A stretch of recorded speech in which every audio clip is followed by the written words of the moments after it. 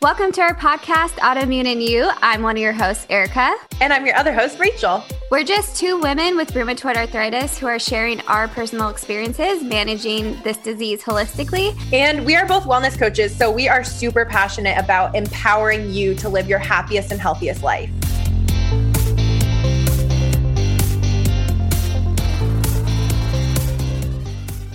Hey, welcome back to Autoimmune and You. So last episode, we mentioned doing an episode all about kind of identity and how that shifts throughout the course of your autoimmune journey or just life journey.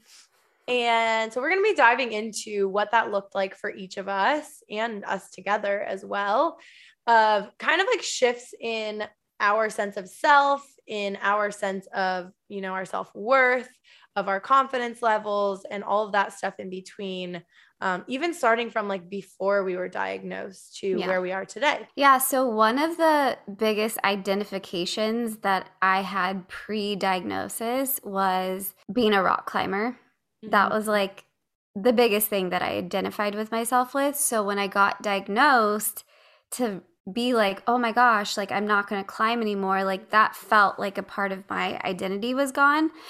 So that was really, really difficult because all my friends are rock climbers. It's like what we do. And especially at that point, like every single weekend we were going out. Every single weekend, everything involved rock climbing. So when you get diagnosed with something where you physically can't do that anymore, you feel like a part of you is gone. And it's like, I think that's one of the saddest things that happens when people get diagnosed is if they are involved in some type of physical activity that requires like the use of their joints and energy and whatever else comes with it, and they have to give that up. Mm-hmm. It's really challenging for people. And most of my clients say like, I used to play basketball. I used to play tennis. I used to be a swimmer. I used to be a runner.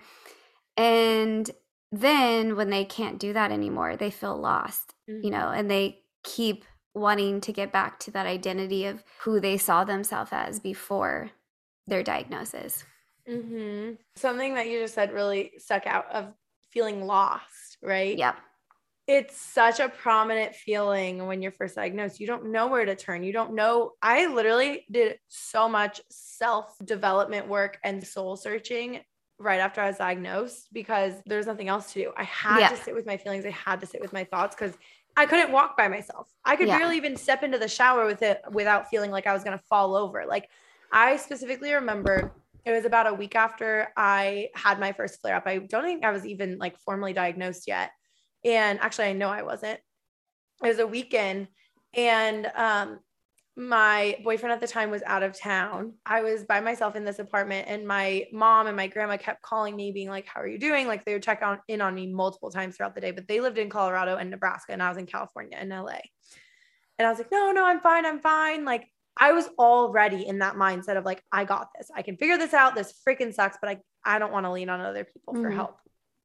And at arguably one of the times that you probably should lean on other people even more. Because you already are starting to lose that like sense of identity in like minutes, days, weeks, Yeah.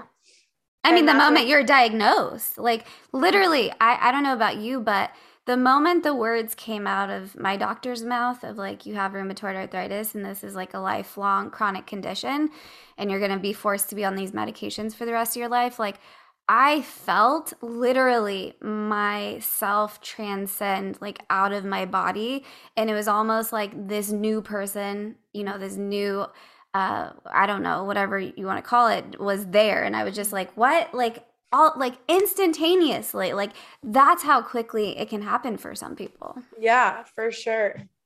And relating to that, when I was in the doctor's, I've talked about this on the podcast in earlier episodes, but when I first went to the rheumatologist, she didn't want to call it anything. She just called it inflammatory arthritis at the beginning because she was like, this might go away. That was her thing at the beginning. It might go away. I don't want to label you with anything, which part of me kind of appreciates. And part of me was like, okay, well, I want more answers than that. Yeah. And she put me on 2 long-term medications on Plaquenil and Mobic and was like, you can stay on the Mobic for up to like a couple of years. She's like, Plaquenil people stay on for 10 to 15 years at a time. Like it is a long-term medication. It's the most mild RA medication you can be on. You can be on this forever. And I was like, wait a second. I had never taken medications in my life besides like allergy meds. Yeah. Like, and I was like, wait, what? Like, I have to be on this to be able to function? Like, what do you mean? And that was like definitely something to wrap my mind around for sure. But like I said, she was very wary of like giving me a diagnosis until like later on, like maybe a month or two later. And then she was like, okay, well, basically your blood markers are negative, but you have all of the same factors or all of the same symptoms, as well as like some of the other blood markers, like the inflammatory markers and stuff. And so you basically have seronegative RA. And I was like, wait, what? Like, I didn't, even once she said that, like, I didn't know it was a lifelong thing. Had no idea. And then once I started doing more research, I was like, wait a second, like, you mean I have to literally like live with this? Yeah. And it took me quite a long time to wrap my mind around that, because it was a different experience than you, Erica, where it's like, everything's positive. You have a family history, all this stuff. And this is what it is. It's lifelong. My doctor, again, originally was like, it might go away. So I had that in my mind always of like, and mind you, I had joint issues in the past. I had digestive issues in the past, not knowing it was all related. I've always had issues with my knees and wrists, which come to find out, like with my RA, those are my problem areas. And so it's just like, honestly, kind of felt like the runaround. And that left me even more hopeless to an extent, because it's like, oh, well, I don't fit in this like perfect little box of like seropositive RA. You know what I mean? Yeah. And like, even still to this day, like people ask me online and stuff like that of like, oh, well, like, what's your diagnosis? And like, are you seropositive? And it's almost like sometimes you question yourself, right? I think to myself like, oh, well, it's seronegative. Like, who knows? Maybe it down the line, I was misdiagnosed this whole time. You know what I mean? Like, and then even then, like, I don't think I've talked about this on the podcast. I got back all of the documentation from that rheumatologist in LA recently. And some of the older paperwork, she put in there as like unspecified lupus as like the code, like the diagnostic code that like you have to use for billing purposes. And I'm like, that does not go with anything that she ever told me. Now I'm thinking that was probably like a insurance billing thing since I'm seronegative, right? But even seeing that in front of my face, I was like, what the hell? Like, wait a second. So everything, like, it really threw me for a loop. And so things like that can really, it's funny because we always talk about not clinging to your diagnosis, but at the same time, sometimes it almost brings you like a weird sense of peace, at least having an answer. I know a lot of people that even listen to this podcast are probably undiagnosed. I talk to people all the time that are undiagnosed, and they're like, I don't know where to start, but something is going on. And I'm in the middle of all the testing and this and that. And I'm like, I get it. I was in that for a while. I was in that for about a month, going specialist to specialist, test after test and all the things. And finally getting kind of an answer essentially, and then learning to live with that. So going from, like I was talking about, going from my family constantly offering to help me and me being like, no, I'm fine. And literally I went to take a shower. I can vividly remember it was about a week after my first flare-ups. I still couldn't walk by myself. I was holding onto walls while I was walking. I couldn't stand for more than like literally 2 minutes at a time. And I tried to step into the shower, and I was stepping over like the bathtub ledge. And I literally felt like I was going to fall with having like one leg up. Like my balance was off, my proprioception. And I stepped into the shower. And as I'm in the shower, I'm trying to shower as quickly as possible, but everything hurts. And I remember thinking, well, what if I sit down? And I literally like look around me, and I go to kind of bend over to see. And I literally was like, I'm not going to be able to get back up. I literally will not be able to get out of this tub if I sit down right now. And so I just showered as quickly as I could and like shut the water and like basically like stepped out of the bath as like quickly but safely and like whatever as possible. And then I just remember going and sitting on the toilet and just being like, what is happening? Who am I? I'm fucking 23 years old and I'm dealing with this. I went from being an occupational therapist, being a boss at transfers of lifting like 200-pound patients out of bed into their wheelchair by myself, to being scared to sit down in the bathtub because I didn't think I'd be able to get back up. Like that identity shift, going from a 23-year-old occupational therapist, been working for 2 years, to not being able to work. I was out of work for 2 months. And then even once I started working, I completely shifted gears because of all that self-work. So going back to my first point of the amount of self-work and like the amount of soul searching. I couldn't do anything but lay in bed with my legs elevated. Like I was journaling like a mad person. I was listening to all the podcasts. Definitely watched a lot of Netflix in the first couple of weeks, but then I got tired of it. I was like, what else can I do? And all of the things that I kept journaling about missing were being outdoors and working out. Like I love working out. I love the way it makes me feel. It makes me like mentally, physically, emotionally feel better. And fitness and nature were the two things that just kept coming up for me of what do I want to do with my life? Who am I? What do I really care about? All this stuff. And like helping people was another one. Yeah. And it's crazy to look back at that and then look at now, like what I'm doing and the things that have just kind of like fallen into place. But it's the in between all of that I think is like a big point that we wanted to talk about today. Yeah. I mean, on top of like identifying with being a climber, I also identified with, you know, being in a graduate program, like being a part of a marriage and family therapist, you know, program, and all of that goes into like school. Like when I think back on school, it's so crazy how you get so identified with the program that you're in. It's like insane. Like, I don't know about you, but so like, true. Yeah. I mean, I was definitely, no, I've talked about this before, like a perfectionist, and, you know, really was, I thought at that point was just going to become a marriage and family therapist to help people. But I really think a lot of that had to do with like ego and like, I'm going to get this degree and I'm going to make this amount of money, which is very, very different from the space that I operate from now. But like, yeah, like just being in graduate school, being a rock climber, anything, like identifying as, you know, a girlfriend. I mean, there's so many identifications that we have in our life. It's, you know, we don't really realize it because most of us don't really take a step back and think of like, what am I a part of? Like you're just a part of it. But now I can see that, you know, this whole health journey was originally me going, how can I get back to that identity of being a rock climber? Like that was part of like one of my main intentions, on top of, you know, wanting to be able to come out the other end of this and to be able to help people. One of my main motivators was to get back to being a rock climber, you know, because I wanted that so bad.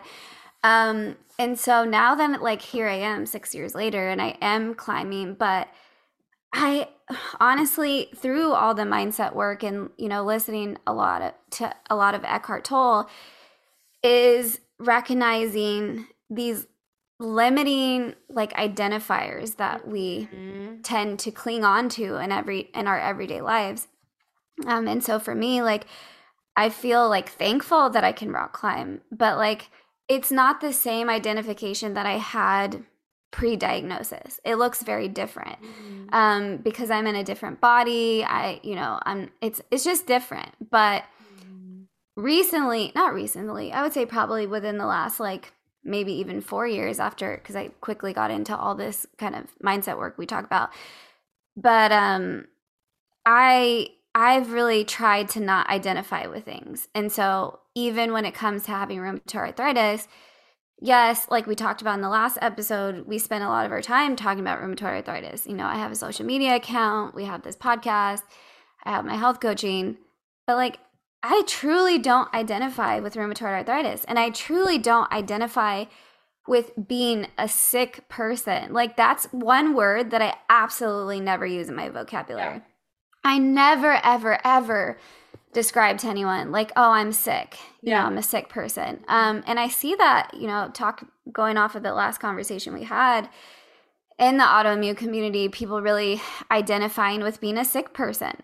I don't want to identify with being a sick person. Yeah. I want to identify with a person that's doing deep inner healing.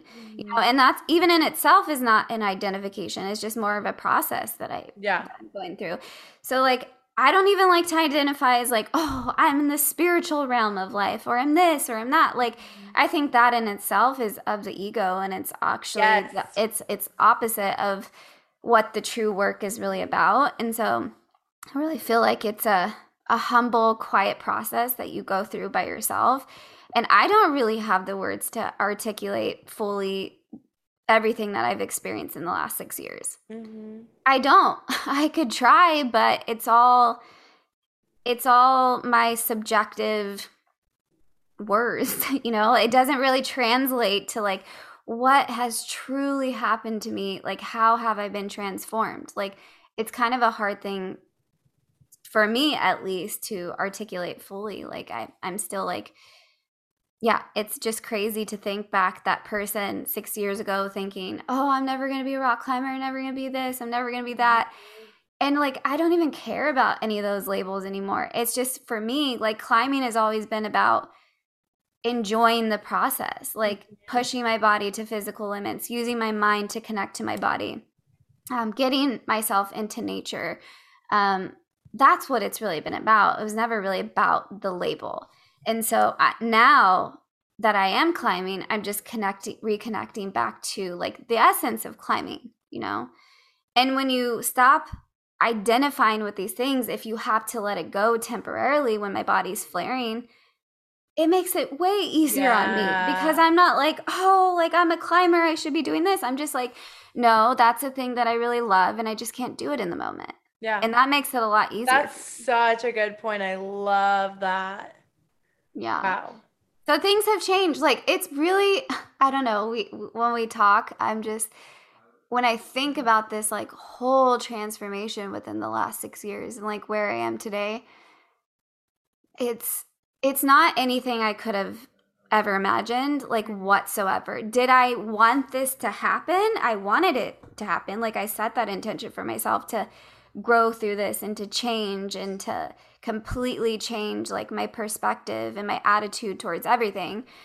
But I didn't know, you know, you don't know how it's going to play out. Mm-hmm. And it's just interesting. Here we are. Now that you said that, I literally just got a little emotional thinking about my diagnosis was the catalyst for literally every single thing that has happened in my life since then. Every single major thing has come as a result of that. Oh, yeah. It is wild to think about. Yeah. So I'm just thinking like far back to, okay, before I get into that, I want to say a couple of things about what you just said, and then I'll get into that. Okay. So first of all, I really like that you were talking about like the ego wanting to identify with something. Mm-hmm. And that's so true. So for instance, like Erica and I are both like very, very spiritual people. We have our own spiritual practices. We, you know, do a lot of things on the side, but it's not necessarily things that we ever talk about or like air out there, right? It's actually really funny because like people walk into my apartment and they like don't expect, like I literally have like plants and crystals and like singing bowls and like stuff like that all over the place, right? Mm-hmm. And people don't necessarily expect that from like seeing my Instagram or like knowing me outside of my home. And I kind of like chuckle to myself because I'm like, this is my sanctuary. This is my space. Like this is where I feel most grounded. Mm-hmm. But it's funny to me that people don't necessarily expect that because it's like, well, what does spiritual look like? It doesn't have to exactly. Look like Again, spirituality has this identification of what that's supposed to look like. Oh, you're supposed to be, you know, maybe dreadlocks or long flowy hair and like wears no deodorant and like no, you know what I mean? Like, I mean, I'm not going to lie. Like there's a lot of those components that I truly love and respect, but like, you know, that's not part of how I interpret my, you know, spiritual awakening or whatever that is. Yeah. And that's like the same thing with literally anything, right? Like, I don't know if you're really into yoga or like you're really, really into fitness, but like people wouldn't necessarily know by just like looking at you, right? It's all judgment. That's all ego. That's all ego. And when you are trying to identify so much with something that it kind of takes away the value from that thing. Like you were saying, like it makes it a little bit easier to pull away from climbing when you're not like, I am a climber. You know what I mean? Yeah. And then the other thing that you said is like never identifying as sick. And I 100%, I've never, even like from the very beginning, I've never been like, I'm a sick person or identified as that. And this is actually something that I was thinking about yesterday when I was thinking about us recording this. The cool part about your journey and my journey, neither of us took whatever the doctor said, whatever our mind tried to tell us as an answer. Yeah. Both of us from the beginning were like, no, I don't think so. We refused. Yeah. Yeah, We we didn't refused. accept that. Neither of us did. And that's why both of us are where we are. And that's Mhm. why what I just said, like that diagnosis was a catalyst for every other thing that has happened in life since then. Yeah. And that's not to say that like we don't think about these things daily. Like we are forced to think about our limitations and our capabilities every single day. Right. Yeah. But it's funny. So like, for instance, like easy example, when I'm doing workouts at Orange Theory, like a component is on the treadmill, right? And I always power walk. I don't jog or run because it's much easier on my joints. And there was a coach recently that was like, oh, and like you power walked. And I was like, well, yeah, I always power walk. Like I have Mhm. rheumatoid arthritis, so it's much easier on my joints. And they were like, whoa, Mhm. really? And like to me, it's just like, yeah, Yeah. I just do. I'm not like, oh, I have rheumatoid Yeah. arthritis. And so I have to power walk. I'm like, I get a bomb ass workout no matter if I power walk or run. Like Mhm. it feels great. And I love what I'm doing. And I have learned to adjust for my body. Did I used to identify as a competition dancer and like all this stuff and like very athletic? Yeah, for sure. But that's just like, I definitely still identify as like, athletic and fit and whatever, but I don't have to push myself past certain limits in order to prove to myself that I'm worthy of movement, that I'm worthy of feeling good. And so not identifying with the disease doesn't mean that we don't think about it. It doesn't mean that we're like in Yeah. denial. Like we Yeah. have to. We're forced Mhm. to think about that every day. It just means that we aren't out there blasting to everyone, I have rheumatoid arthritis, so I'm doing this way. Like we're just like, okay, I know what I need to do for myself and I'm going to do that. And if someone asks me about it, then fine, I'll have a conversation, but I don't feel the need to explain myself to anyone unless I feel like it. Yeah. Yeah, exactly. And it's very dangerous to put yourself in that box and our words are powerful. Okay. So, like, when we're telling ourselves, like, I'm a sick person, whether that's like posting on Instagram or whatever that is, like, you're literally telling your body, I'm a sick person, and it's going to stay in that state. You're And telling your so, body and you're putting it out there into the universe, and anything that yeah. you put out there, whether it's writing it, saying it, thinking it, is going to come right back to you in that same way. Yeah. From day one, I've always said, like, I'm in the process of healing. Like, from day one, like, I'm healing, even when I didn't immediately see results from the diet changes that I was making or whatever, things that I was doing at that time. I've always just believed, like, I'm healing. I'm healing even when my body is in pain. I still tell myself I'm healing. I don't want to put myself in that box of this disease and being chronically ill or whatever, thing we've, talked about even on the last episode, because that changes your whole trajectory. It's not that you're in denial that you have this diagnosis, right? Because that would just be ridiculous. But it's about how you're speaking about the illness, the beliefs that you have around the illness, the limiting beliefs that you have about yourself. Like, those are very, very, very powerful. And you're right. Like, the reason why we are sitting here today is because we refused. We refused to be like, some doctor told me this is the outcome of my life. And we Yep. were like, no, thank We you. were Like, like, I'm going to thanks try. for your opinion. I respect it, but I'm not taking that as an answer.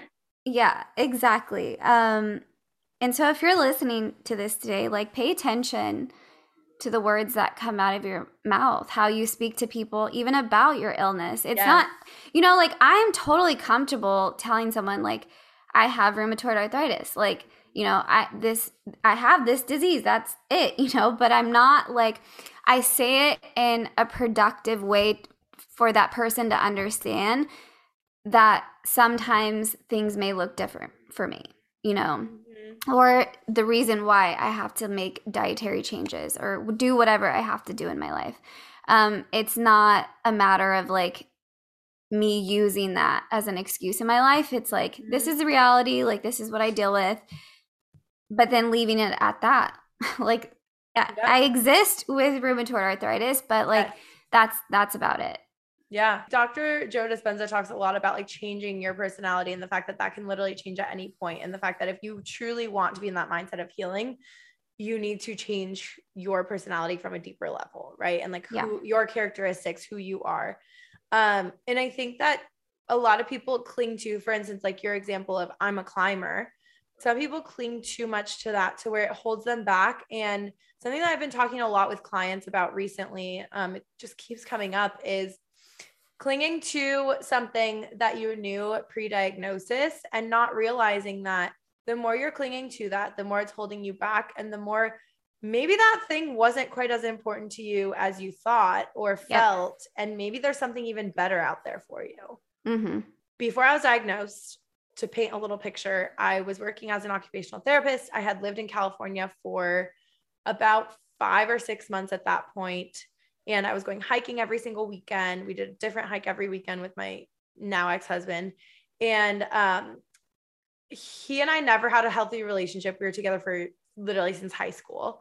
Never had a healthy relationship, like really constantly bickering. Fast forward, and like I got diagnosed, and he was like, honestly, from the very beginning, even the very first day that I went to urgent care when I had this like crazy flare up, I went to urgent care by myself because he wouldn't even like leave work to go with me. And then he did end up going and meeting me there afterwards, but I like really was feeling like I couldn't drive. Like my knees were so swollen and I couldn't feel from my knees down. And I was scared to drive because I was scared to use the pedals.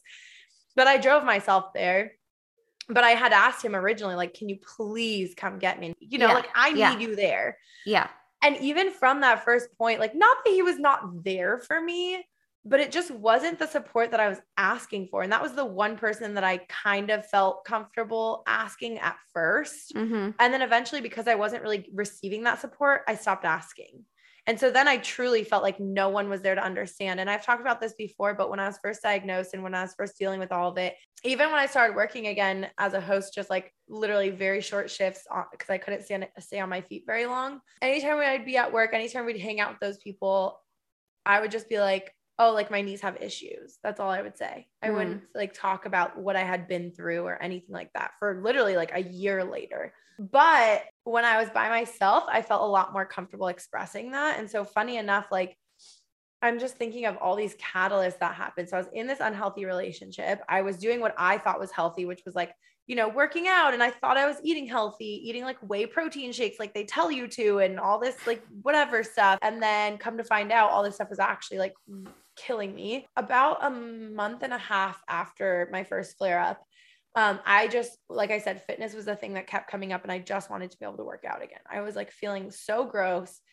And I found Beachbody, which does like home workout program. And so these programs really helped me mentally and physically to like kind of recalculate my abilities and realize that I can do things that I didn't think I could do. And it helped me also because I was in my own space. I was at home doing these workouts because I felt so self-conscious. I would not step foot in a gym again for months because I was like, I'm scared. I don't want people to look at me and think like, oh, she looks like she should be able to do stuff. And like, why is she taking I was there. Yeah. I remember that. I was so self-conscious. Yeah. And so it was really cool to be able to do it in the comfort of my own home and to slowly progress along with physical therapy. And so literally I owe so much of my business, of everything that I'm doing now to that, because in joining Beachbody, I gained this community of women that was so incredibly supportive. And I didn't have to talk about the fact that I had RA.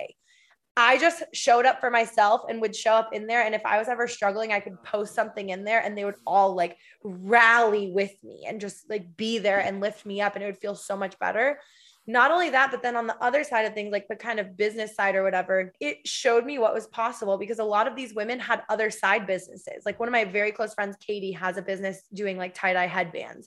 Another woman has a business renting out paddle boards and doing like adventure trips for people. Another woman that I know makes like mala beads and she is amazing and has her own, like all of these women are doing all these other things outside of Beachbody. And to me, I was like, whoa, if they can do it, I can do it. That really inspired me of like, wait, I can do so much more and I can help people in so many different ways. Mm-hmm. And I owe everything to that because if I hadn't have gotten sick, I probably would have never enrolled with Beachbody. I probably would have never had that chance to build that confidence within my mind and body again, because it was so nice to be able to do it at home and not like have that other aspect of like, oh, people are watching me. And then from there, I built the confidence within myself to start coaching other people with autoimmune diseases. And now I have my business. Now we have this podcast. And because I was sharing so much more on social media, my now ex-husband was like looking down on me. He was like rolling his eyes at me and all this stuff because I was sharing genuinely, like just being silly and whatever. And it felt good to be able to be on there and sharing my routines and sharing what was working for me and like helping people. But it's funny because he looked down on me for that and he made me feel shameful for it. When in reality, my intention there was just trying to help people, just trying to show, hey, I was diagnosed with this thing and now I'm feeling so much better and now I can do all these things and you can do it too. And so that I think was another catalyst in honestly the way that he started treating me, the way that I started treating him, because then I was feeling attacked. So anytime someone feels attacked, of course they're going to like kind of come at it. Mm-hmm. And it was just so toxic, which eventually led to divorce, which eventually led to me moving to Portland, which eventually led to me moving to Seattle. Like all of these things progressed to where it is now because of that initial diagnosis. Yeah. It's freaking wild, but it's all because I didn't take what the rheumatologist said. I didn't take what I was feeling inside to be my truth. I found my own truth and I created my own identity outside of that. Yeah. Yeah. I mean, I relate to that in the sense of like, you know, when I was diagnosed, getting on social media and starting my social media account and dedicating it to holistic living, something that wasn't even a thing at that point. There was very few people, maybe like a couple like doctors or something like that, sharing their experience with holistic living. And stepping into this like autoimmune community and then speaking about stuff that wasn't really accepted at that time. Mm-hmm. And this was in 2016. There literally, I'm going to tell you, and because I looked, there was nothing out there. There was nothing. And I was trying to share this information. And that was a big uphill battle, but I felt that call inside of me. And a lot of people don't know this, but for, I would say maybe 3 years before I got my health coaching certification, I would jump on calls with people all around the world, literally from India, Romania. I remember I talked to someone from, where was it? It was probably in somewhere, I think it was in like Africa or something like that. Like just random people following me and seeing my account and asking me questions about like holistic stuff. And at that point, like I didn't really know anything, but I was just trying to share, you know, information that could possibly help people. Mm-hmm. And so that identity of like having rheumatoid arthritis, but like doing the opposite of what was the norm in the autoimmune community was really, really difficult. And, you know, I'm proud of myself that no matter how much backlash that I got at that time, no matter how many people criticized the information that I was sharing. And by the way, I was literally just sharing like eating more whole foods is helping my joints, taking out dairy, like stopping fast food. I wasn't drinking alcohol at that time.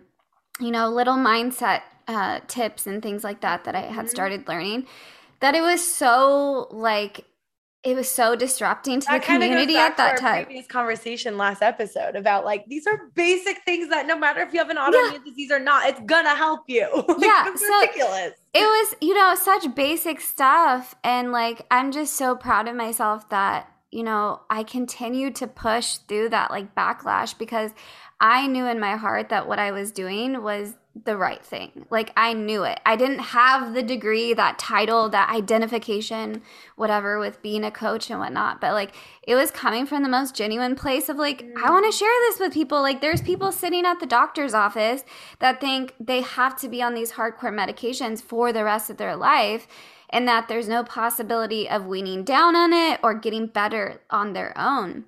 And so pushing myself through that and like slowly building lasting friendships in this community. And like I have like so many people that I can list in my head that I've been talking to since 2016 that have rheumatoid arthritis.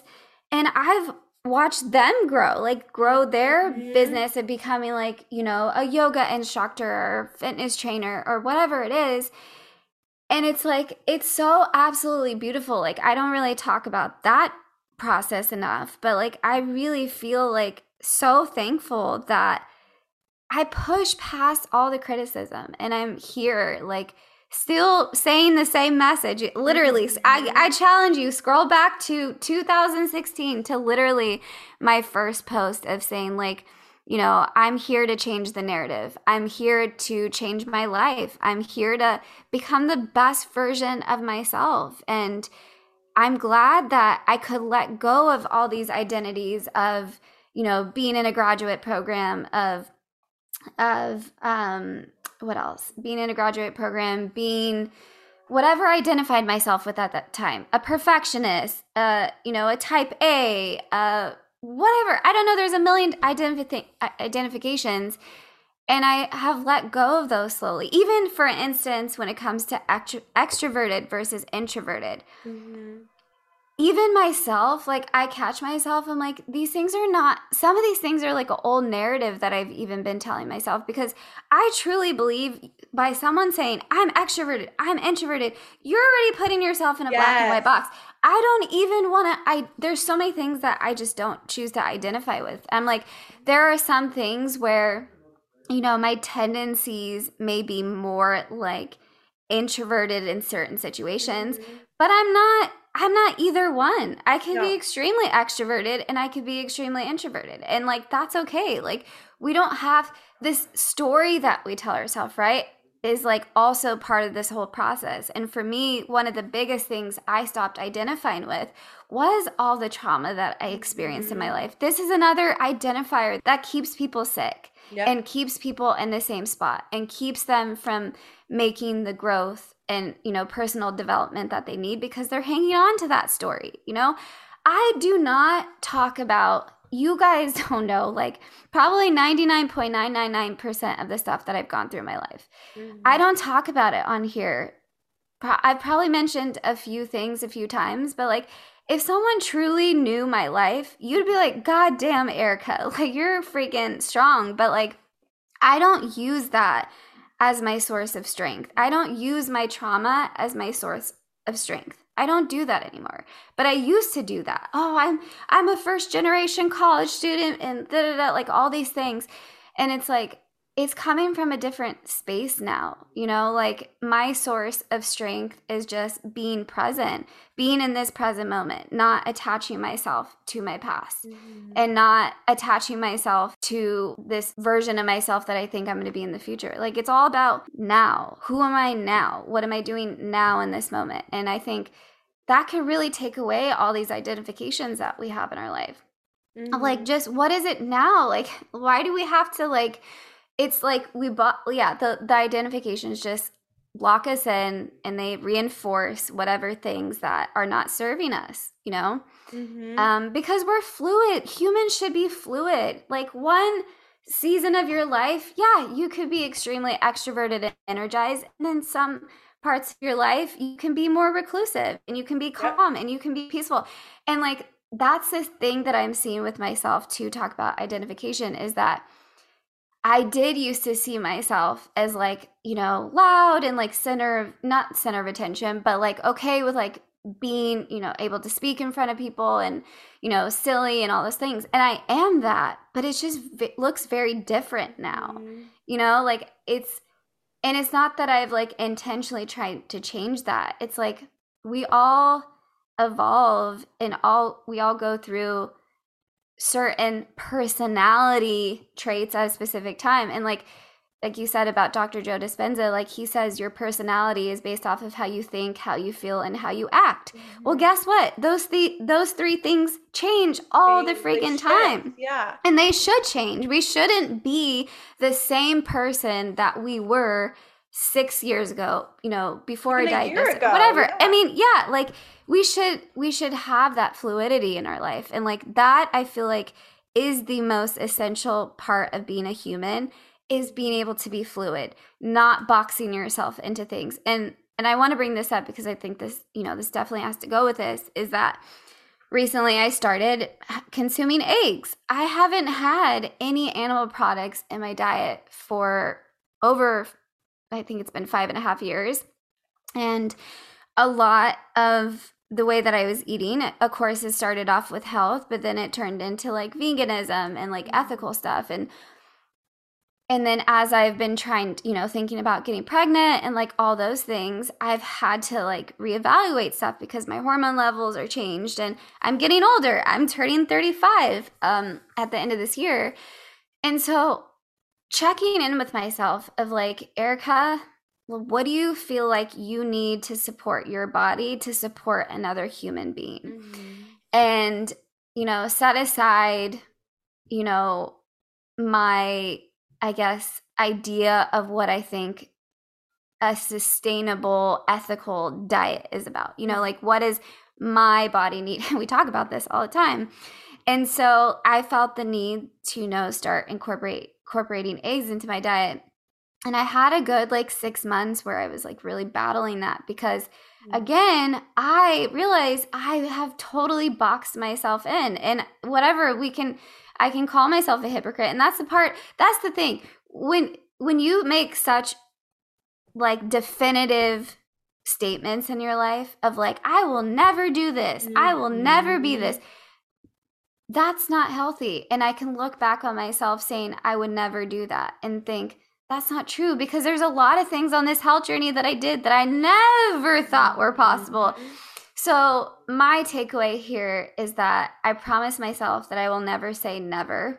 I know that's a statement, right? You say, like a lot of people say, like, never say never, but it's absolutely true. Like, never say never, because life is going to take you in different directions, and you have to be flexible, and you have to be willing to challenge yourself and to challenge your beliefs and to challenge, the normalcy of your life. And so, yeah, I feel a lot better since I've been incorporating some eggs into my diet.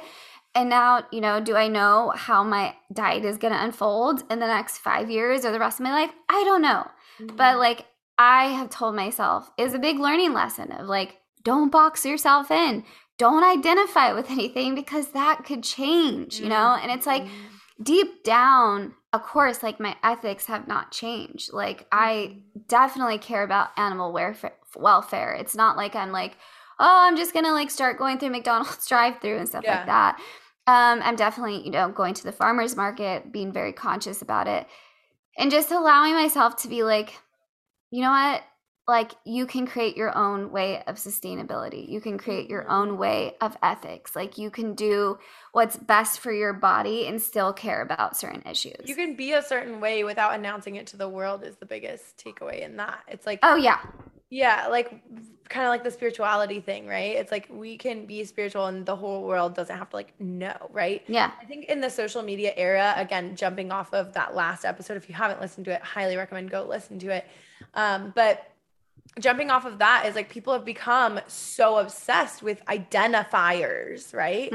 This and that. And like in Instagram profiles, like RA warrior and migraine warrior and mom and this and that. And it's like, yes, those are all cool things, but that's not you. That's not who you are. And I think that the beautiful part about this journey for both you and I, and a lot of people probably listening, is the spiritual and personal growth that comes as a result of a diagnosis or of that catalyst, whatever the catalyst is for you. Maybe there's something else that happened in your life that triggered that growth, and this diagnosis is just kind of like pushing that further. Or maybe you're not diagnosed and that's already pushing you. Like the thing is, like the beautiful growth that comes as a result of that you weren't even planning on or expecting, that is the most beautiful. Because looking back, I would have never expected for me to be where I am now. I couldn't have even like imagined this in my wildest writings or dreams. Yeah. Right? Yeah. Like having had 40 people go through my coaching program, having had, tons and tons of people before my coaching program was even a thing, going through one-on-one calls with them, having, thousands of people following me on social media and having that impact, having 21,000, probably 22,000 plus plays on our podcast at this point, meeting Erica on social media, like having all these adventures, now being in the most stable, healthy relationship of my life. Like, all of these things, all of this has led to the growth within myself on such a deep, deep level. And I couldn't even like ever imagine, and I couldn't have even like written down for that to be like, a manifestation, because I had no fucking clue. I had no idea. Yeah. And like knowing that I really like talking about the shifts in identity, right? Because I have always been a loud, energetic, outgoing person. Always. Right? That's just how I am, right? Mm-hmm. But do I sit there and cling on to like, I'm just loud, I'm just energetic? No, because it's just the way I am. I don't have to announce that to the world because that's just who I am. Like people can understand that just by meeting me or seeing me. Mm-hmm. And it's funny because when I was little, I was that kid that like my parents were always like, Rachel, indoor voices, or like, Rachel, you're being too Mm-hmm. loud, or like I would get in trouble or whatever. And those things that I would get in trouble for, that my ex-husband would roll his eyes at me for, that, I would, people like friends and family would just be like, oh my gosh, there she goes again, are Mm-hmm. now things in my life that have pushed everything I've done forward, have created an even stronger sense of self for myself, have actually built my confidence because I get to use those things to both my advantage and the people around me. Right. And so that's just a little lesson in like those things aren't necessarily bad things. If I would have like clung on to the fact that my ex-husband always made fun of me for posting on social media and for like Mm-hmm. laughing loud and for dancing around my living room like an idiot all the time, if I would have taken that to heart and used that to shift my identity for the, opposite side of things, I don't Mm-hmm. want to say negative, 'cause it's not really Yeah. negative, but Yeah. I would be a completely different person. But again, I didn't take that as an answer. I didn't take that as, oh, I should change because that one person has an issue with it, you know? Mm-hmm. Yeah. Yeah, exactly. Um, yeah, it's when you think about like your personality, like again, I used to identify as like, I don't know, all the things I've ever talked about. And it's like I'm still the same. It's weird. Like what makes like that's another interesting question we could have a podcast about. Is like I don't know, like what makes you you? Because we Mm-hmm. talk about like you beyond the identifications, Mm-hmm. right? When I think about each one of my like amazing, unique friends, there's a lot of commonalities. They're very smart, they're funny, they're adventurous. Okay. But like, what is them? What makes that person them? And it's really just like, to me, like an energy that they, not energy in the sense of like whether they're quiet or loud, an energy of just, it's that like essence of them Their that like, essence, yeah. yeah, like, and that's, I guess, what I really always try to connect back to is just like remembering that my essence will speak for itself. Mm-hmm. And I don't need to say anything about what that is. And I just let that be. And I think that's something that we could all benefit from. It's just like you have everyone has their own essence, and embrace that instead of being like, I need to be this person, or I need to be like this person, or I need to whatever. It's like that's where things they go wrong. That's when you find that unhappiness. When you That's have when you those find shoulds in your mind, if I should be doing this because that person is doing it, or I shouldn't feel this way because life is great. Why should I possibly feel sad right now? Well, yeah. sometimes you feel sad and sometimes you feel happy and sometimes you're annoyed with yourself and Yeah. sometimes you're really confident in yourself. And those ebbs and flows and contrasts in life are what makes life what it is, Yeah. right? That is why it's all a journey, and especially more so when you have an autoimmune disease and you have to kind of like recreate that identity of yourself. But I think that the most important part there is discovering who you are deep down within. I actually released a course like just over, I want to say a year and a half ago, a self-discovery course. It's a 7-day course where it's like journal prompts every day, and I have like videos to go along with it. And if I'm being completely honest, I released this course and I like talked about it on social media, and like 3 people bought it. Like Mm. I was like, okay, cool. Like I put a lot into this and I felt very strongly about it because essentially it was what my process was when I was first diagnosed. What was the soul searching that I did? And I like thought back to that and I created this course out of that. And Mm-hmm. now, like all the clients that are in my Wellness Method membership get access to that course. And now people are doing it. But Mm-hmm. anyway, my point is that I have multiple clients who have gone through it now and are like, oh my gosh, this is amazing because it's not anything crazy like, oh my God, aha, profound. It's literally me laying out pretty basic questions that make you think in a very different way Yeah. and make you actually do that internal work that people are like, people, Erica and I too are always saying, like, do the internal work, do the shadow work, do the deep healing. But it's kind of like, well, what does that actually look like? What is like a foundational baseline? Like, how do you even jump into that if you Yeah. don't know what it is? Yeah. And Oh, go I ahead. was just going to say, I think that something like that, like those basic baseline questions, like what's in that course, are Yeah. so important, because all you have to do is connect to what is important to me, what brings me joy, what is my perception of myself, what do I want to genuinely be like, what would others that love me say about me, and then you kind of can take all of that and like package it into, wow, this is who I am outside of the diagnosis, this is who I am outside of my job title, this is who I am outside of my like relationship roles. Yeah. Yeah. That's exactly like, even with my health coaching, like, people reach out because they want to go, oh, I want to be in less pain. I want to have less inflammation. And I lay it out there from the beginning of, yeah, that's okay to have that goal, but like, I'm really here to help you to be that catalyst for your own personal development that you need for yourself. And so that whole process every single time, even though there's similarities in people's journeys and what they want, it unfolds very, very differently. And each person that I work with gets something totally different out of it than the person before. But I think it's really important to help people, connect to that like deeper connection to like, what is this health journey about? Or at least like helping them get in the thought process of, okay, this is more than just my diagnosis that I'm working on. This is more, because it bleeds into other areas of their lives. Like people's like, my relationships are improving with my husband. I'm having a better connection with my kids because I'm more present. It's one of those things where like you don't know until you know, and once you're in it, you're like, oh shit. Yeah. Yeah. But the whole point is that, all these identifications on our health journey, whether it's, even identification with being healthy. I mean, like, because then when you're not feeling healthy, then you're upset at yourself because you're like, I'm not feeling healthy. So it's more of just like, again, being present with each day and appreciating everything that you have in that moment, and just trying to be attentive to what needs that need to be met at that moment.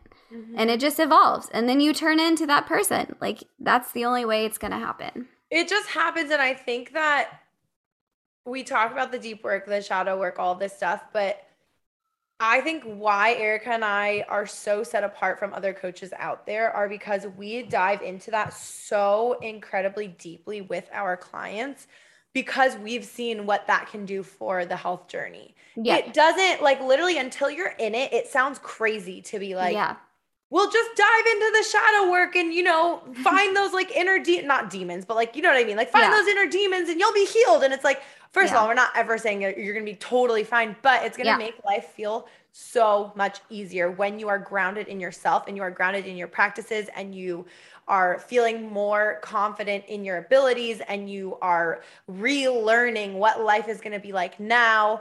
All of this results in feeling better overall. And because of that, that's why we do what we do, right? Like, we want to continue to empower that within you. And it might sound crazy to you if you're just not quite in that headspace, like we talked about last episode. Some people just aren't, and that's totally fine. But once you are, like, that's why we're here. That's why we exist. Like, that's why we're so passionate about what it is that we do, because we have seen it in our clients, in ourselves, client after client after client, if not the people that we affect on social media as well, that aren't even yet clients, that already are like, oh my gosh, I've started putting these things into practice, or podcast listeners that are really starting to open up their mind to the possibility that what you're feeding your mind and what you're doing outside of just what you're eating and how you're moving make such an incredible difference. And the more grounded and confident you feel in yourself, the better you'll feel long-term. Yep. Well, I think there's still a lot more to be said about this. So I'm sure we'll continue to talk about this in, upcoming episodes. But let us know, reach out to us. Like, what have you noticed that you've been identifying with that's not serving you on your health journey? Is it your trauma? Is it your diagnosis? Is it, a physical sport that you've been doing your whole life? Like, what is it? What is that for you? And ask yourself, like, how is this serving me to continue to identify this? And like, how can I allow myself to grow through this process and to let it evolve me into what I need now in my current life. So yeah, we love hearing from you guys. Absolutely. Again, we love getting those messages where people are like, I actually did this and it's really helping me. Yeah. This is what we need. We need to hear from you guys, because this is how we know, other than, the amount of, downloads and whatever listens that we get. Hearing from you makes this all so much more real for us. It helps us to guide the conversations that we have on here, because we need to know what it is that you want to hear, but also it helps us, it validates us that what we're doing is actually helping people, because that is our biggest goal here, is to help you on your journey and be that beacon of light that neither of us had necessarily at the beginning of our journeys. So please, we absolutely love it. We hope that this conversation helped you on your own journey, and we are sending you all the love and light. Bye.